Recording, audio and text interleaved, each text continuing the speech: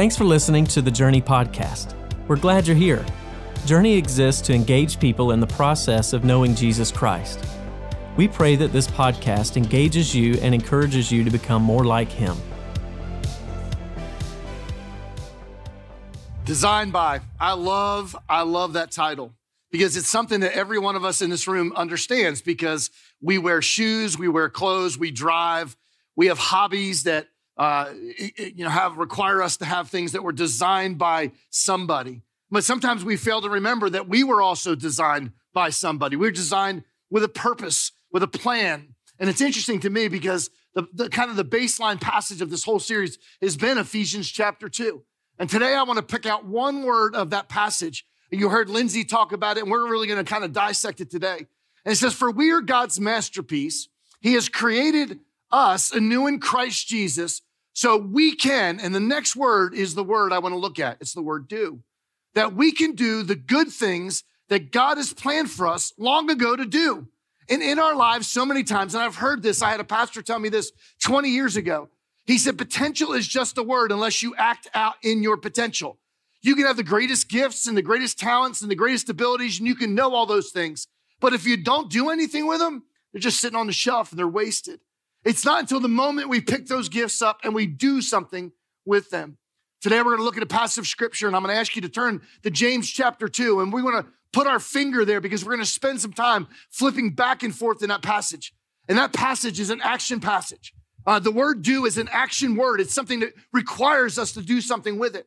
And I'm going to talk about a couple types of faith today that maybe you've never even heard, that there's multiple types of faith in this thing called faith. James chapter 2, verse 14 says, what good is it, my brothers, if someone says he has faith but does not have works? Can that faith save them? If a brother or sister is poorly clothed and lacking in daily food, and one of you says to them, go in peace, be warmed and filled, without giving them the needs needed for their body or the things needed for their body, what good is that? Verse 17, so also faith by itself, if it does not have works, is what? It's dead. But someone will say, you have faith and I have works. Show me your faith apart from your works. And I say, I will show you my faith by my works. You believe that God is one. You do well. Even the demons believe and shudder. Do you want to be shown, you foolish person, that faith apart from works is useless? Was not Abraham, our father, justified by his works when he offered up his son Isaac at the altar? You see, the faith was active along with his works, and faith was completed by his works. And the scripture was fulfilled. It says, Abraham believed God and it was counted to him as righteousness. And he was called a friend of God. You see that a person is justified by works and not by faith alone. In the same way, was not also Rahab, the prostitute, justified by works when she received the messengers and sent them out by another way?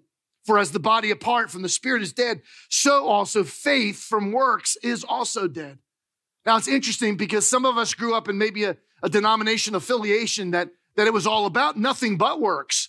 And literally we were kind of trying to figure out our faith, and we felt the more things we did, the more certain prayers we prayed or the certain activities we went to, that we were somehow or another close to God. And the church has been, and it almost seems a little bit contradictory right here, doesn't it?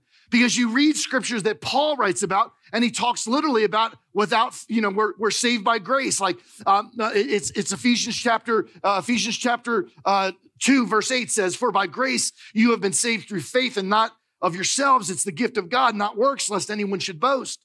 And you go, oh, wait a second. James just talked about all these things that justify us being works. How can there be both? And what I'm learning and what I'm kind of understanding is they both have it right. And there's something that happens after we receive the faith in Jesus Christ. There's a corresponding action that requires us to do certain things with our faith. I love the way it says it in Romans chapter 1, verse 17. And it says, for it is in righteousness of God is revealed from faith for faith, as it is written, the righteous shall, what's the next word right there? Live. That's an action word, just like do. We should live by faith. So here's the deal. Paul realized that you don't work for your salvation, you receive it from God. As a matter of fact, it's interesting to me because if you know anything about church history, Martin Luther was the great reformist, and hundreds of years ago, he came to the realization through these passages that we were saved by faith and faith alone. It was in the midst of his trying to please God moment. And so he was reading the words of Paul, and he literally called the book of James the epistle of straw, meaning it didn't have much validity, it didn't have much substance. But what James understood is once we have the faith, we've got to do something with our faith. He took it a step further, that we're all called and compelled, and that's a key word today, that we are compelled to do something with our faith because of what Jesus Christ has done for us. Somebody should say amen right there. That's a moment where you should go, yep, that's exactly right. I feel compelled to do something because of what Jesus did for me. You're not saved by it, but you're working your life out. You're doing it because you have this compulsion to be more like him. So today we're going to kind of peel it back a little bit, and we're going to look at a couple things today that are compelling us to do. And when we understand who God is and how God responds, the first thing is the right kind of faith compels us to do something. There's two types of faith. And the way I read through scripture, there's faith that does something. There's faith that does nothing. There's do nothing faith and there's do something faith. Do something faith is disconnected from any type of behavior or corresponding. It's actually a faith that has a sense of intellectual being. It has a sense of emotion. It understands and there's emotion, but there's no action that requires either one of those things. I don't know if y'all caught it. In James chapter 2, verse 19, it says, you believe that God is one, you do well, but even the demons believe. Even the demons have an intellectual knowledge of who Jesus is. Even the demons have an emotional knowledge of who Jesus is, but they never acted in the right way. And he's saying, listen, comparing them with, not that he's comparing you with a demon. Some of us are, but not that he's comparing you with demons or anything, but he's saying, listen, even they have that belief, but they didn't do anything with it. Do something though, faith. It's a faith that's strong and inevitably leads to a corresponding action. Let me share it this way. How many people own a car? Raise your hand if you own a car. Raise your hand. Raise your hand let me try something else. Raise your hand if you don't own a car. Okay. So raise your hand if you don't own a car again. So I just want to see if there was anybody in the world we live in. How many people get their oil changed every, let's say 3,000 miles or so? Raise your hand real high. So that means the rest of you don't. Okay, no. I'm gonna take this a step further. How many people in the room have their check engine light on right now? Oh my gosh! What are you doing? Have you lost your minds? How many people right now are sitting on E? And that doesn't stand for extra. It stands for empty. How many people are sitting on E, right? Raise your hand real high. Oh my goodness, this church, we're dying and going to hell. Well, we're dying and going to heaven if we know Jesus, right? That's a better way to say it. So I used to think, if I could be honest with you, I used to think the people that didn't change their oil every 3,000 miles were lazy. And everything they do in their life is lazy. But you know what I found out? There's some people that are the most, I'm talking about the most like administrative people I know, Jen Harrison, that will have every I dotted and T crossed of everything else, but won't change their oil. And I used to ask my question, why? And here's what I've learned. We all understand how the combustion engine works, right? The engine works, gas, oil, but we don't have a deep-seated faith of us taking care of it. So we don't do anything with it. Some people like Jen have this deep-seated conviction about how things should be organized, but she doesn't want to change the oil in her car, right? And that's what I'm realizing, that faith, do something for Jesus Christ faith. The people that have that kind of faith, it's because they have the deep conviction of what God, they're compelled. They can't do anything else. Somebody asked me the other day, it was actually one of my daughters. She said, Dad, why have you been in ministry 30 something years now? I said, I can't do I literally can, but I can't do anything else. I can go work for a business. I could go sell a product. I could do whatever, but I can't. I would be absolutely miserable if I did anything. I am compelled. Paul says it like this, I am compelled to preach the gospel. See, that's what happens when we're compelled by something. We have to do it. Some people have a belief about something. And you know what? I'm learning this goes for every area of our lives, not just a car. If you have a deep-seated conviction about your marriage, you know what you're doing? You're growing your marriage somehow. You're doing something for your marriage. You're going to, conferences, you're reading books, you're doing a devotion together. If you have a deep-seated, just a conviction about how God wants us to spend our money, you know what you do? You spend your money. You have a deep-seated, let's get out of debt. let's do this, let's give, let's serve. It's because you have a deep conviction of that, and it leads to some type of action in our lives. Whatever we have a deep conviction of, it will play out in what we do in our lives. Anything. Here's the second thing. I want us to get this. This is really important. The right kind of faith compels us not just to have, do something in faith, but it compels us to pursue our purpose in life. When you know what God's called you to do, you are compelled to pursue that. If it's singing, if it's administrative, if it's leading a small group, if it's being with teenagers or students, whatever it is, you are compelled. Ephesians chapter 2, verse 8, for by grace you have been saved through faith. We just read this. And this is not of your own doing, is a gift from God, not a result of works, so that no one can boast. And then this is the passage that we've been kind of looking at. For we are God's workmanship. We're created in Christ Jesus for one thing, good works. It didn't say you were created to do 1,000 things. You were created to do good works in Christ, whatever they are. And it's up to us to figure out what they are, which God prepared beforehand that we should walk in them. So when Paul talks about grace and faith, he said that kind of faith leads us to doing things that God wants us to do. We're pursuing our purpose. It leads us to understand that we're created with a purpose and we do something about it. If you don't hear anything else in this whole series, please hear this, that Jesus Christ, you were designed by Jesus Christ, the creator of the earth. You were designed with a purpose. You may have messed up 1,000 times. That purpose hasn't run from you. It's right there. You may have put that purpose on the shelf. It's time to take that purpose off the shelf and do something with it.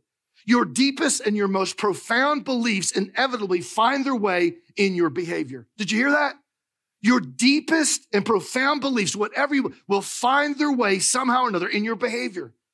See, here's how it plays out. If you have real faith, the right kind of faith, do something faith, whatever you want to call it, when you're confronted with certain things spiritually, you have to do something. If you're confronted with prayer, like there's people in this church, we have a prayer team. And if you're convicted by prayer or compelled by prayer, I would love to link you. I'd love to take that dotted line across and kind of somehow or another fill those blanks. Because I'm telling you, it's a huge need, but they're compelled by prayer. They've seen prayer work. Maybe somehow or another, like one of the things that I'm compelled by missions. If you've been around me any length of time, my heart breaks for people that are less, my heart breaks for people that haven't had the chance. My heart breaks for people that may not ever come into this church, but somehow or another, we're supposed to take church out to them. I'm compelled. I've got to do something about it. That's why years ago, we started going to the DR, and then we started going to Haiti, and that's why we have a care center. I prophesied the care center 5 or 6 years before we ever had a care center, because it's something that God, my actions had to be corresponding to my faith. So I had to do something about it. And it goes for every area of our lives. If you feel like, I know lots of you, because I have had conversations, lots of you are very much, you're compelled by human suffering. And your faith has led you down the road of taking care of people. It's the way it works in every area of our lives. I don't care what it is. This past week, I found, I did a funeral this past week, actually killing myself at this funeral. And for years, can I kind of deviate for a second? I just got a little story that goes with this. So for years, I would get a message in. So when we used to do offering plates, this is before COVID, we used to do offering plates. We probably need to do that so we can guilt people into giving again. Did I say that out loud? No. But we used to do offering plates. Well, every week and when I say years, I mean it was years. It was probably 5 or 6 years. We would get a note in there, and the note would say, tell Pastor Bobby to tuck his shirt in, right? And so you're one of the counters. It would say, tell Pastor Bobby to tuck his shirt in. And it escalated. Over the years, it escalated to the point where I'm never tithing in this church again unless Pastor Bobby tucks his shirt in.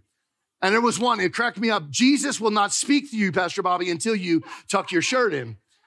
So I didn't know who it was. And so about a year or so ago, this guy walks up, the older gentleman, and he walks up to me and he goes, you need to tuck your shirt in. I'm like, whoa, this is the guy. This is the guy. I'm like snapshot taking pictures. It was amazing. Well, one of the funny things that happened though, one day, we leave church. This is like before, there again, we were passing, we leave church and we get a phone call that afternoon. And the phone call is like, hey, I need to come up to the church right now. I left something in the offering plate. I'm like, yes, you did. And I'm going to confront you about it right now. But I thought he was talking about a note and it maybe got ugly. He left there? His lottery ticket. he accidentally put his lottery ticket in there and he had to have it back because he was going to win tomorrow. For some reason, he thought that. But you know what? This is what I found out about the guy. I didn't know this. It was great being a part and listening to the family and them telling stories. One of the things he did, because he was deeply convicted about Jesus, what Jesus had done in his life, there was never a place he went that he didn't ask somebody if they knew who Jesus was. And it was funny because after they said that, I remember because he used to sit right in there, and every Sunday he would grab me and he goes, "Do you know who Jesus is?" I said, "I told you last week." Yes. Hasn't changed much since no, but he'd go to a restaurant, he'd go to a kid's school, he'd do whatever, and he would tell them or ask the question, "Do you know Jesus? Are you a Christian?" And that's because he had a deep conviction about what Jesus Christ had done in his life. Think about your own personal life. What would happen if you had, or if I had, such a deep conviction that it would drive everything we do in our life? It would drive how we spend our money, how we raise our kids, how we do everything. See, because there's great results of great faith. We read about it, and it's in the book of Matthew, I believe, and it talks about this.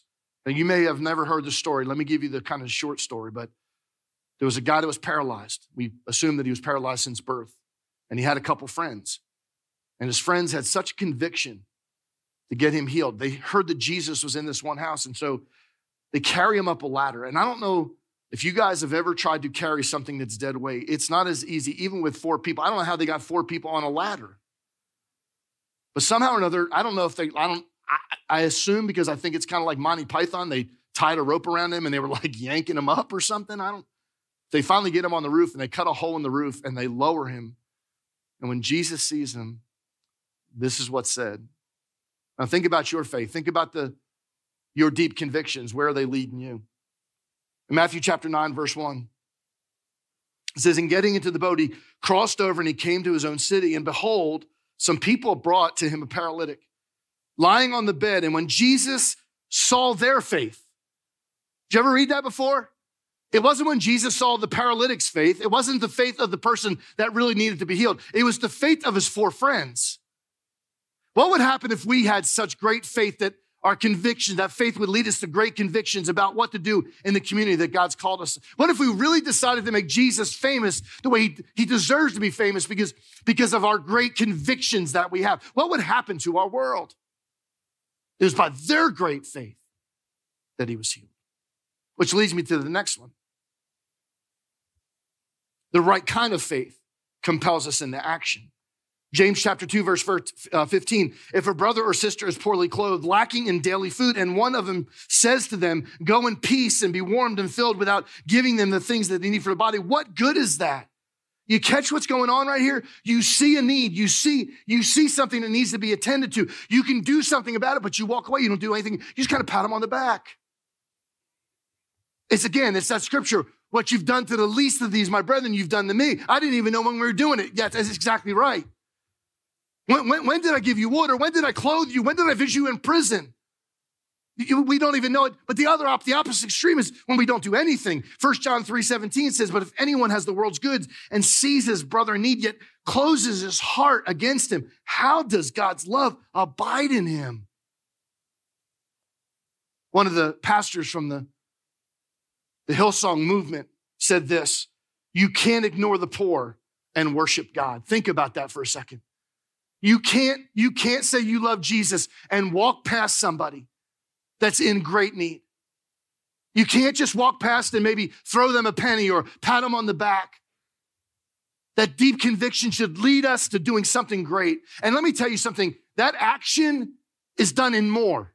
Your action should be done in more. It shouldn't be just halfway.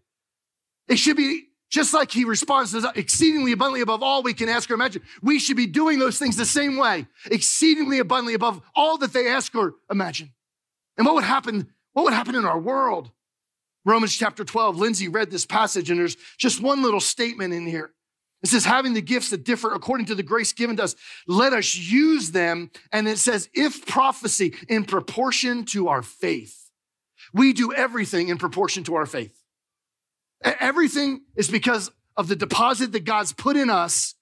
And because of that deposit, we do something more. We should be compelled, like we talk, to do those things. I made the first service mad, so I'll make you mad too. How's that sound?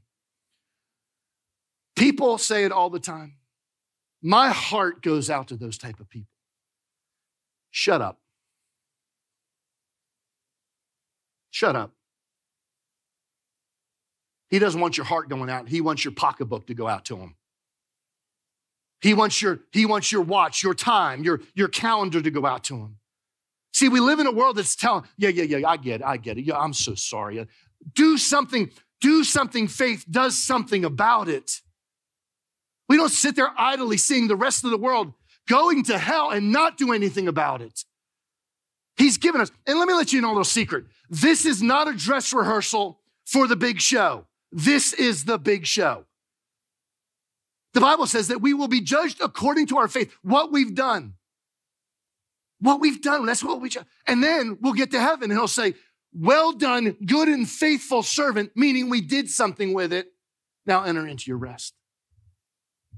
Our faith should compel us to do something. The next thing is the right kind of faith compels us to obedience. Was not Abraham our father, in verse 21, justified by works? And when he offered up his son Isaac on the altar, you see that faith was active along with his works, and faith was completed by his works. We see in Genesis 22:12, we see the act of obedience when he's taking his son, even though he didn't understand it. He said, now, do not lay a hand on your boy or do anything to him, for now I know that you fear God, seeing that you have not withheld your son, your only son, from me. If you don't know how the story goes, real quick, like 2 seconds. He promises Abraham that his seed is going to be like the stars of heaven. He goes way up in age and they're not having any kids. So he has a relationship with Hagar and they have Ishmael. All the world's problems in the Middle East are because of that right there, by the way, if you ever want to do a history lesson. That Ishmael, that lineage of Ishmael is Iraq, Iran, it's all that area. That's why we're in constant battle with that group of people, because that was not God's design plan. So finally he went with God's design plan. He had Isaac. About 17 years old, he tells him to sacrifice him. Now there's a couple things I want us to notice.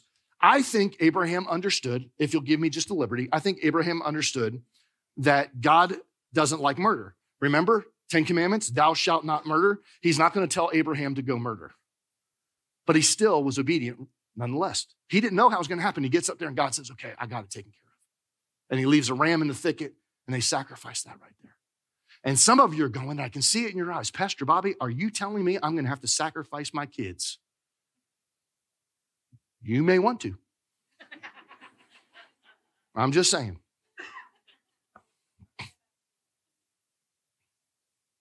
No, he's not going to tell you to sacrifice your kids. He's not going to tell you to sacrifice your marriage. But you know what he may tell you to sacrifice? Your time. He may tell you, because of your gifts and talents, that you were designed by him, that he wants you to use those things, that you may have to give up some of your time. You may have to show up here on a Sunday morning at 6:30, or come to second Saturday, or come to second Wednesday, or whatever God's calling you to do. Show up on a Wednesday night for student ministry. Get involved in a leader, whatever it is. I said in first service, and I only say this because these are my things that I constantly have to sacrifice. It's golf, it's hunting, it's fishing, it's the things that I enjoy that actually fill my tank up, that sometimes God goes, no, I want you to give those over to me. If you're a woman, I don't know what you give up, okay? Because scrapbooking, I don't know. But whatever it is, you got to figure that out. There's things that God is going to ask us and call upon us to sacrifice. Let me give you the last one. We're going to close right here. The right kind of faith compels us to take some risks. I almost said uncalculated risk, because I'm telling you, anything that good happens for God is uncalculated. 19 years ago, God spoke to me and my wife about starting a church. You want to talk about uncalculated? I had a great job. I didn't know if a single person, I really literally thought it was going to be me, Gina, and our 3 kids that were at that time, they were great kids, but they were useless. They were little small kids. They were great kids, but I couldn't ask them to lead the band once. You know, it wasn't going to, we're going to start CR. You're in charge of CR now. Couldn't do it. But it was uncalculated risk. Left a good job, making good money, a great church. And I think about what God did over the years with that uncalculated risk. And then he shares the story in James The same way was also Rahab, the prostitute, justified by works when she received the messengers. And that line doesn't do what she did any justice. The king of Jericho was coming in to try to kill her. They were hiding the Israelite spies. They hid them upstairs. If she gets caught, she's done. And all she asked from the spies of the Israelites is, when you come and invade Jericho, could you not kill my family? Man, that's uncalculated. She had to trust them, right? And in our lives, we're going to take uncalculated risks. And it kind of reminded me of the story of the Good Samaritan. All right, I don't know if y'all know the story of the Good Samaritan. I'll give you the short version, and we're going to close in prayer. There's a guy left on the side of the road dead. Two religious people come walking past him and jump sides of the street and walk around them. Maybe because they were late for the temple. We really don't know why. Then a Samaritan, which is interesting to me, because if you know what the culture was like back then, the reason they probably jumped to the other side was there was robbers and thieves there. And what they would do is they would actually stage a beating. And then when somebody would come and help them, they would jump on top of them and actually beat them up, take their money, destroy whatever they needed to do. But here the Samaritan sees this human need, this person dying on the street. Can you imagine that? And walks up and says, here's the deal. I'm going to take care of you. Goes to the innkeeper. I'm going to put him in. I'm going to pay for it. If it's not enough money, I'm going to come back through in a week or so. I'm going to take care of everything. Don't you worry about it. That's an uncalculated risk. It made me think about a study I was reading about. I've known about the study for a while, but it's a study at Princeton Theological Seminary. And two professors of psychology decided they were going to do this study. And they split the class right down the middle, and they put one on one side, maybe 20 students, another one on the other side. And they told this side over here, we want you to write your thesis. Your paper is going to be on the things that you think you will be doing when you get into ministry. And so they started working on the project. And then the other side, they said, this is what we want you to do your thesis, your paper on the story of the Good Samaritan. And so they're both working on it. And then they decided they were going to split the groups in half.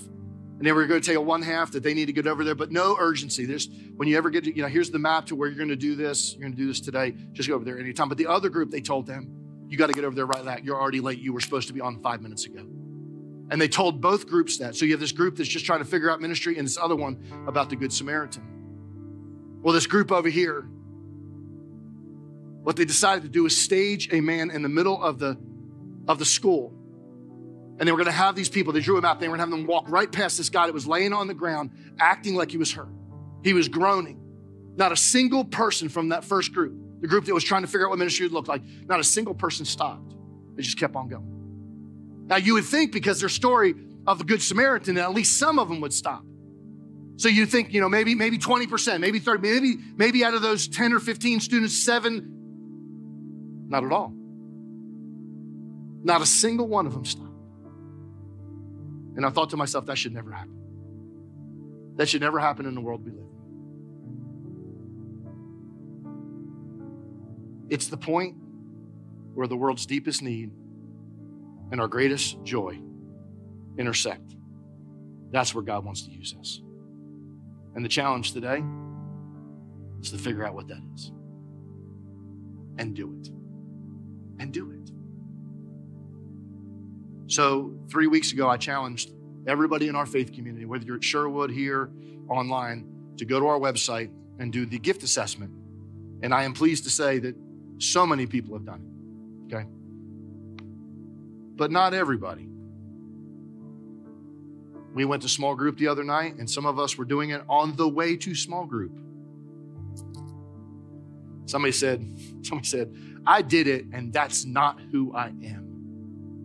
And I said, stop thinking about it. Don't put in there what you want to be. Put in there what you are right now. And then watch God use that. Watch God take those things. Amen? We're going to do something a little different today. I want you all to stand up.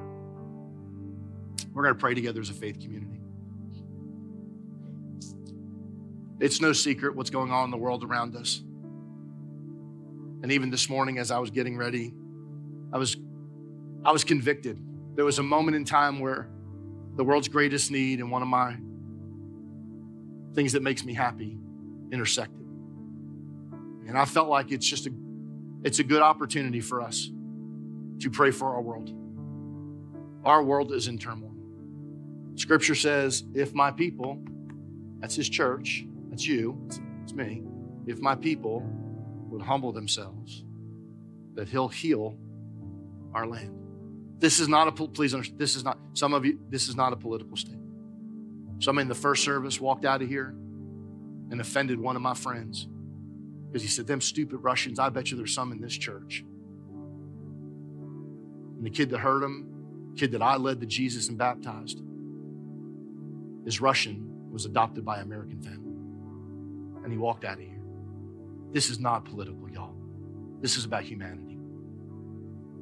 This is about people that honestly we have an opportunity to at least pray for. Pray for. I'm not asking you to, I'm going to even ask you to pray for the people in Russia. There's more people in Russia against this regime than there is for. The streets are filled with people that don't want this to happen. Somehow or another, can we, by the Holy Spirit, I don't understand it. It doesn't make sense to me. I don't know how he answers a prayer here and he answers a prayer. I don't understand any of that, but I do know this, he does that. And what would happen if we prayed and believed God was going to move? Anybody with me on this? Okay, good. This is what I want you to do. If you feel comfortable, I don't care if you feel comfortable, really. I think there's a surrendering to God that sometimes we've missed. And what I would like for all of us, some of you know this is surrender. Some of you know this is I'm getting arrested. That's not, it's surrendering. I want to surrender to God right now. Can we do that? If you would, just with me. Heavenly Father, right now in this moment. God, I have friends. I got friends from the Ukraine. I got pastor friends that are over there right now. God, we found out this morning from another pastor in our city. One of his people that goes to his church is from Ukraine and actually flew back there right before this turmoil and now stuck there. God, there's moms and dads and there's people on both sides that are just crying out for you, for peace. And here's my prayer. It's not, I'm just so tired of sophisticated prayers. I'm going to give you a raw prayer right now. Your word says in Genesis, what you've turned, what the enemy has tried to destroy and bring evil with, you turned around and made it good. God, somehow or another, can you do that in this situation? Can you do that? I don't know how it works. I don't care how it works. It's not going to be, this battle is not against flesh and blood. It's against powers, principalities, and high places. I'm telling you, it's against darkness and light. God, please, somehow or another, send your Holy Spirit that we would see you move and that your name would be made famous in the world that we live in. In Jesus' name we pray. And everyone said, amen. Thanks again for listening today. If you need prayer or want to talk to someone about taking your next step, email us at nextsteps@journeycommunity.net.